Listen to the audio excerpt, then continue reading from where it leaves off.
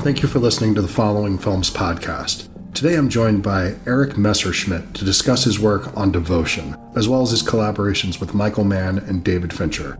This conversation was recorded over cell phone, so the audio quality is a little bit lower than normal, but I still think the episode is quite listenable. Devotion will be in theaters Wednesday, November 23rd. Hope you enjoy the show. This call is now being recorded. Hello. Chris. Hey, Erik. How are you doing today? I'm good, man. How are you? I'm good. Thank you so much for taking the time to do this. I appreciate it. Oh, happy to. I'm sorry. It's like my schedule's so kind of wacky at the moment. I appreciate it that you're willing to work around it. Well, no, it was just I've been wanting to try to talk to you for a little while now, but this is literally came up 5 minutes ago that I found out I was going to have the opportunity to speak with you, so I'm sorry if I'm a bit unprepared for this one. It's all good, man. No worries. Excellent. So you have, you mentioned your schedule is wacky right now. You have an incredible slate of films that you're working on right now. I think the next three things that you have that I'm aware of that are coming out are all movies that I'm really highly anticipating, with, Devotion coming out this year. Then you have Ferrari and The Killer right after that. You're working with some directors that are absolutely known for their visual style and working at the highest level of visuals. I'm wondering, what does that feel like right now for you? I feel incredibly fortunate. It's really been pretty special last year and a half in my life. So, I'm counting my blessings every day, for sure. And could you talk a little bit about specifically Devotion with that one? What kind of preparation do you go into with doing a period piece with approaching, a Korean War film? What was that process like for you? It starts with the director. JD and I met, now it's probably 2 years ago almost, and we just immediately hit it off. I think our first meeting was like a 2.5-hour call where we just talked about life and cinema and character and story. We barely even got to the script, and when I was sent that script, I was really excited about it and a little bit daunted. The movie that we made is kind of a big little movie. It wasn't. We didn't. Major studio dollars behind us. We were ostensibly an independent film, with made by people who really cared, and that was obvious from the beginning. Everyone on the from the producers on down on that film was incredibly committed to telling that story and making that movie, and that's infectious when you come into an environment like that that's very supportive, and it's not just about the business. It's about telling a story and paying respect to it that really kind of captivates you creatively, certainly me. And when I got it, JD and I spent a lot of time just sitting down and talking about what it was we wanted to do and how we wanted to tell a story. And one of the things we wanted to do was tell a period story with kind of classic technique, but with modern tools. So we wanted to make it in a kind of Hollywood style, composed shots, structured composition, structured storytelling, visual storytelling, but shot digitally, but in large format. And it was a fun challenge. I think the movie is big in scope, but kind of smaller in budget. So we were really trying to figure out how best to use the resources that we had within the confines of what resources, what the restrictions were, and just be as responsible as we could. Sorry, I don't mean to ramble on you. No. It's actually, these are my favorite kinds of films. These ambitious films that are small and are really trying to punch above their weight class.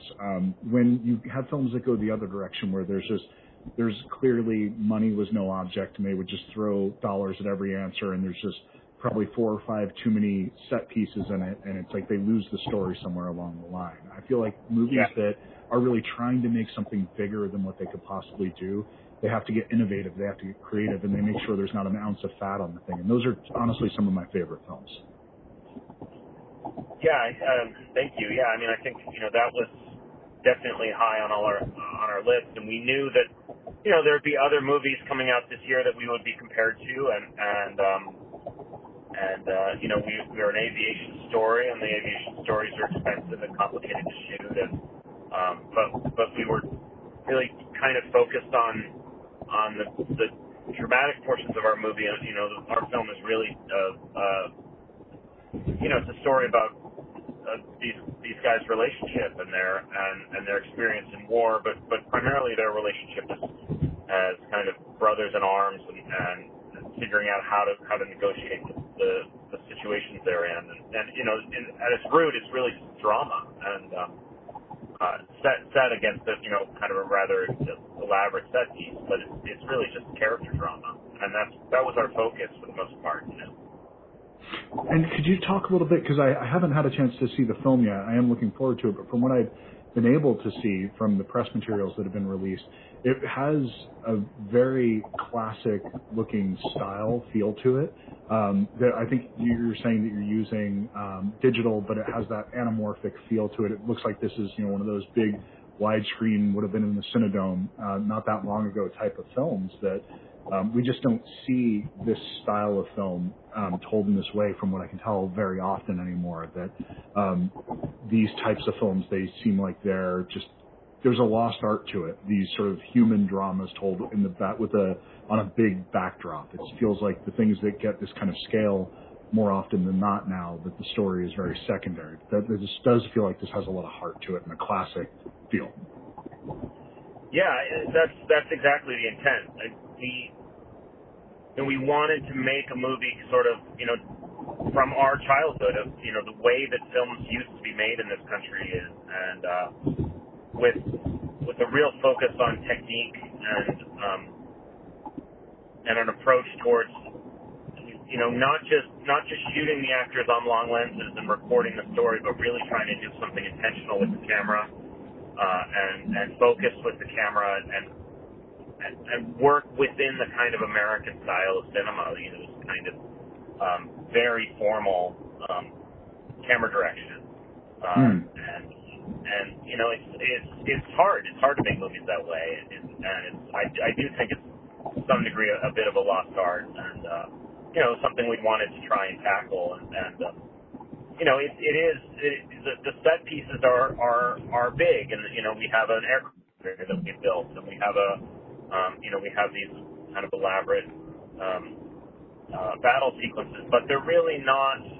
It was never an attempt to make it about spectacle. It was, and there's certainly movies that do that really well, and where that's effective and important for the story. And we felt that, while it's important to see the actors in those situations, it was really kind of, like you say, a backdrop for the dramatic portion of the film.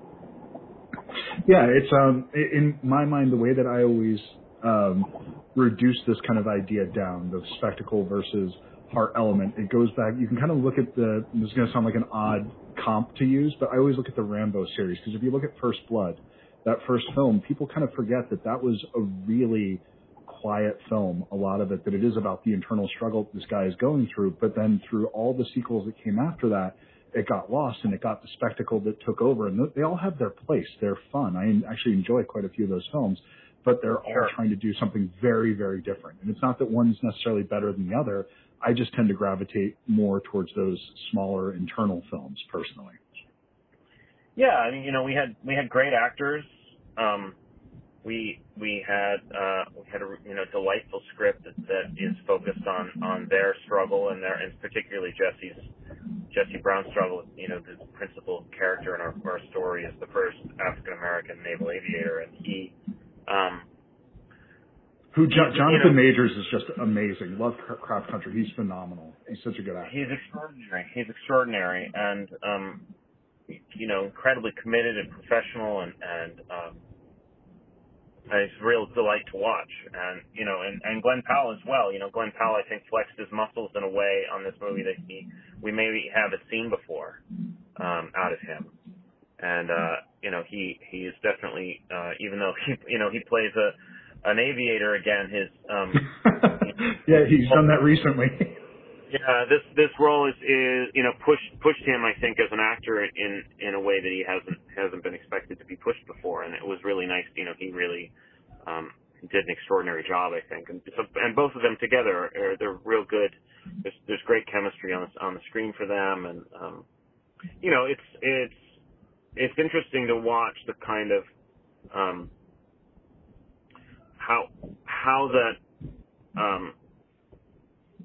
how the story takes shape once it's up on its feet. You read the script and you kind of see I always try to do that, break it down in my mind and think about how it's going to be staged and think about how it'll be played. But, I never really, it's a whole completely different film when it's up on its feet and you see the actor's performance for the first time on the set and you watch those early blocking rehearsals and think about the intent of every line and the intonation of it and how they're interpreting the script, and for me as a cinematographer anyway, that's really where it jumps to life and I'm able to really interpret what's happening. I always kind of think that the script is a bit of a serving suggestion, but it's really not anything until you see the players play it. And it's just each one of these elements, though, because the screenplay gets you a certain percentage there, and then it's the casting of it, then it's the shooting of it, then it's the editing of it, and you can lose the film really at any one of those key moments that it could fall apart, because all of them, I think people have different areas where they tend to thrive or they feel more comfortable, but you can really craft performances in the editing room sometimes, but really if you don't have anything to work with in the way that the shots were put together or the way that it was performed that day, it's not going to work. So it's amazing that any movie is made that's watchable, considering how many things can go wrong along the way. It's true. Yeah, it's true. We had and this was a challenging film that we certainly had, we had a lot.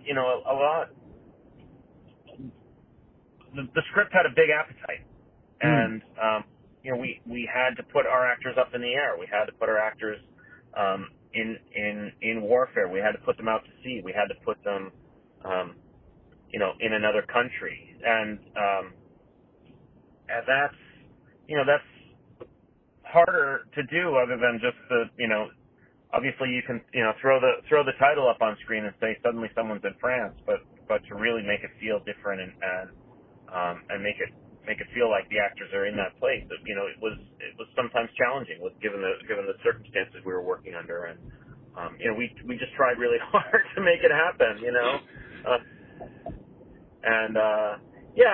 I think it's in the end, you just have two actors having a dramatic conversation, whether or not they're in an airplane or across a coffee table. It's still, the beats of the scene are really all that's important.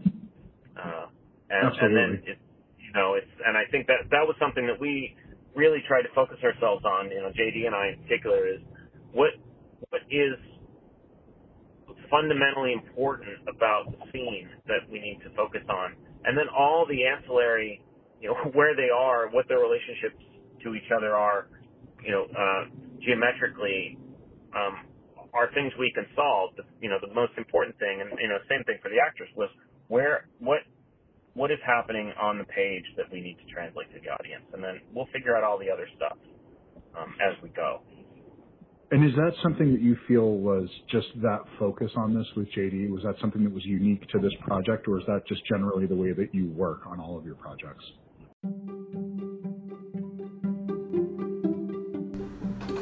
Today's episode of the Following Films podcast is brought to you by Bookmans. I'm joined today by my son, Jacob. Jacob, say hello to people. Oh, there you go. You're already on it. So, Jacob, when you go to Bookmans, what is it that you like to look at? What do you like to get? To get toys, and movies, and the coffee news. news. You like to look at the movies and you like to get the coffee news, the newspaper they have out front. That's great. So last time we went into Bookman's, I picked up a movie. What movie did I get, Jacob? Escape from New York, but that's the name as it hurts of the as the cover. Sorry. So, no, you're okay. Would you talk a little bit about what you see on the cover of Escape from New York on this Blu-ray that I got? So, based on this cover, you see glass shattered, and also the Statue of Liberty's face fell apart. Because in this movie, Escape from New York, the introduction is a man trying to save the president's daughter, and New York turns into a prison in this movie, and there's the hero, as you can see, very strong, in fact. Oh, yeah. Now, this is one of my favorite movies. I love this movie. Now, you're too young to watch it because you're only 6 years old, but do you think in a couple of years from now, when you get a little bit older, you'll want to check out Escape from New York? Yes! Okay. What's a movie that you've seen that we picked up at Bookman's that you like? Come here, talk so that people can hear you. Little Shop of Horrors? Little Shop of Horrors. That's a great movie. So, when you're going to Bookman's, you can get movies, DVDs, Blu-rays, 4K, Laserdisc, VHS. You can also get comic books, newspapers, magazines, home furnishings. You can get tons of stuff there. Because remember, Bookman's has your cool covered. Hope you enjoy the rest of the show. Thanks. Bye. Bye. Yay! That was a good idea.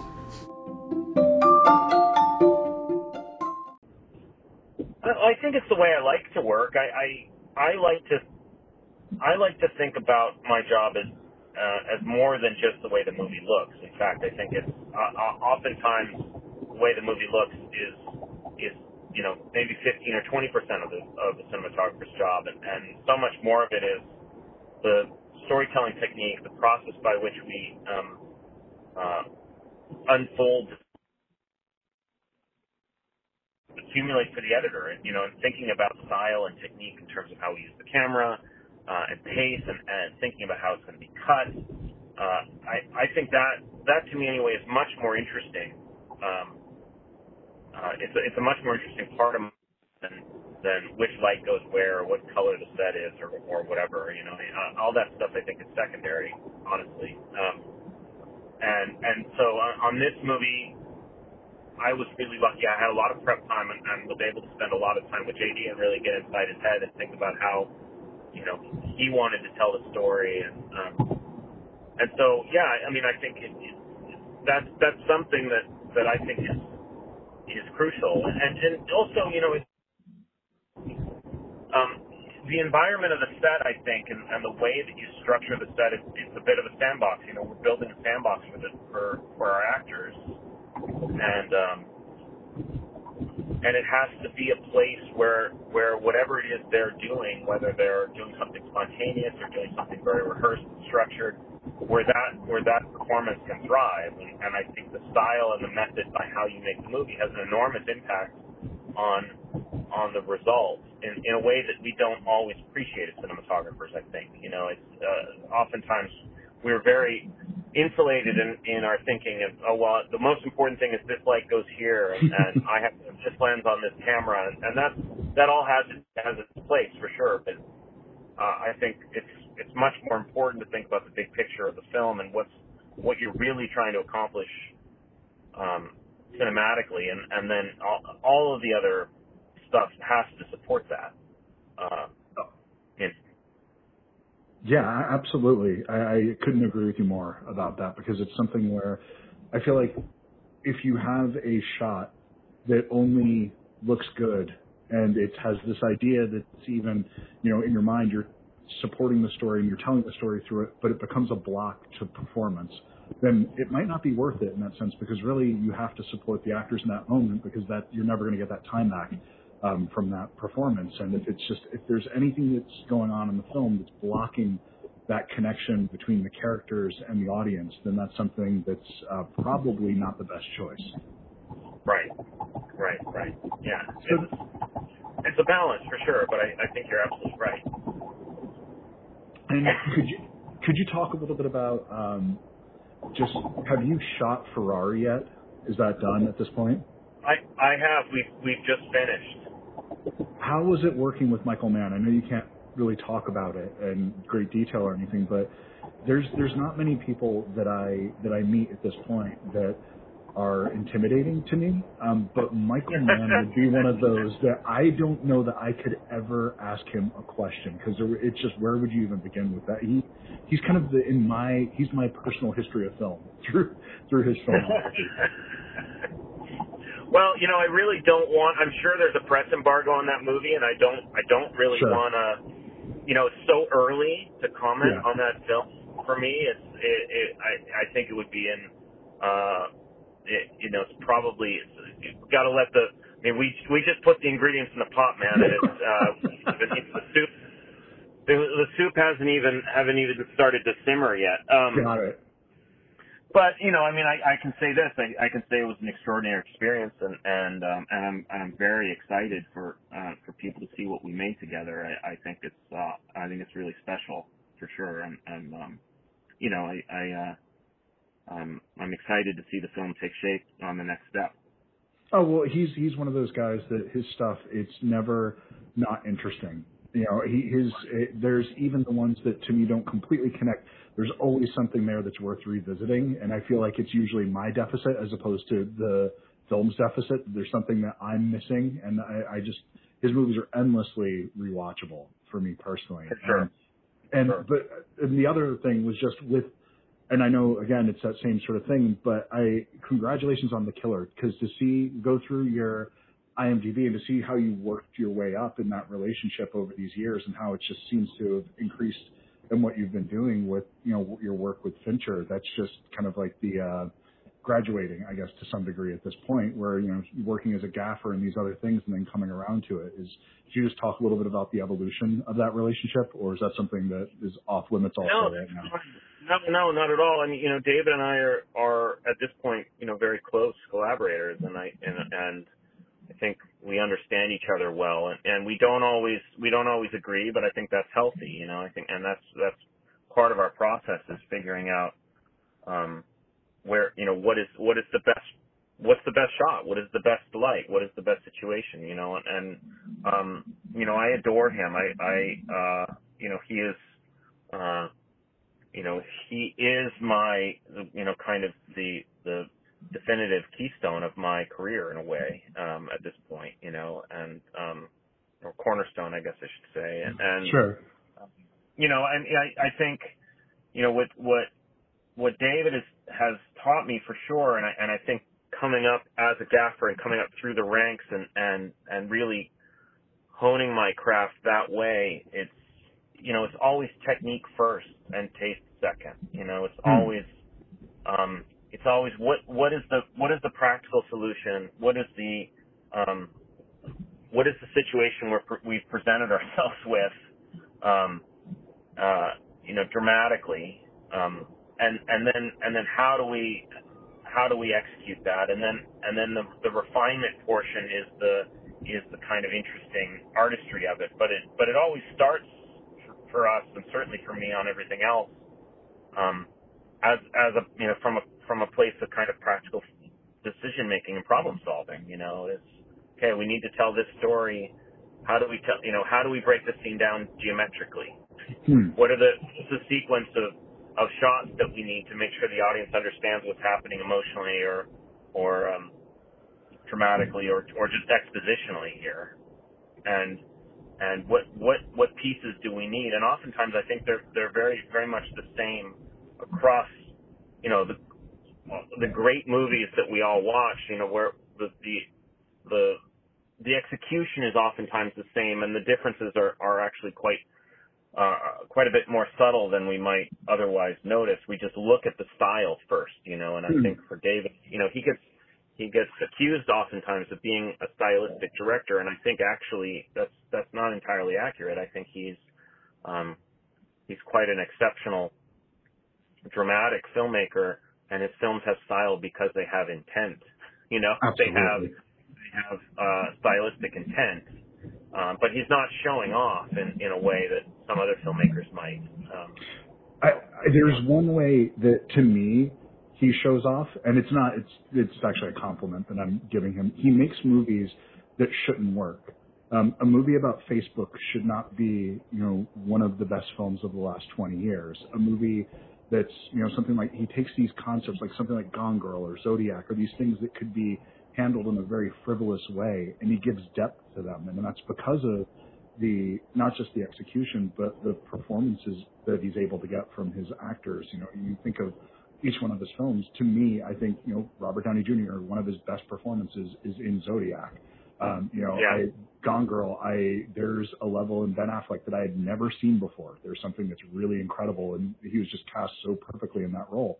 And those are the things. I mean, yes, there is a style to them. There's moments of beauty and grace in all of his films, but really it is those performances, he makes things that are so much better than I would have thought on their level. I gave up judging him after The Social Network, where it was just a movie about Facebook. This is not going to be good. What is he doing? The guy's clearly lost his mind.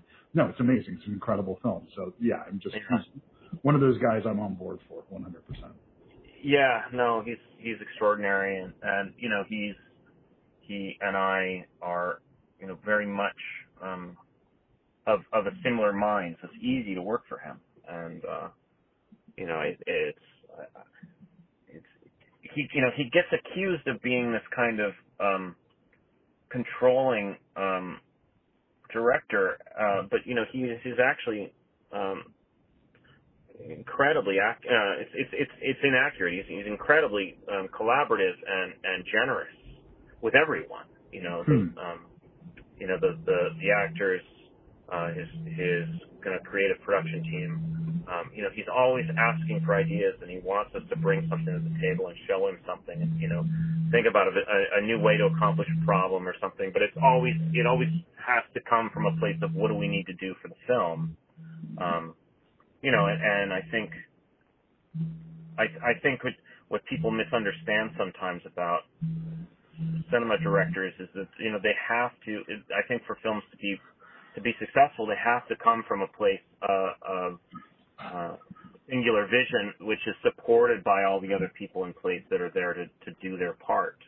I think with David, it's absolutely that way, and I think with Devotion, it was that way too. Devotion is a film from J.D. Dillard. It is J.D. Dillard's film, and all of us went decided. We were all in the end, in service to him and in service to what he was trying to accomplish. And I think that's the root of what it is we do. And sometimes authorship, the desire for authorship, kind of obliterates the reality of what it means to help someone make their movie. Yeah, no, absolutely. That authorship idea and that balance there. Yes, that's not everyone is able to pull that off. That balance, I think, is something that we all struggle with to some degree. So yeah, for sure. But yeah, I got to tell you, man, I'm really excited to see this one. The way you're talking about it, this is something that makes me want to see it even more. So I'm really looking forward to checking out Devotion at the end of the month when it comes out, man. Oh, I appreciate that. Yeah, look forward to hearing what you think. Man. Be delicate. We worked hard on it. I will, man. I appreciate it. Awesome. Well, thank you so much for taking the time today. I appreciate it. Yeah, you bet, Chris. Take care, man. All right, have a good one. Bye-bye. Cheers. Bye-bye. Time enough to figure you out. Time enough to write this down. Wish me luck, give me hope.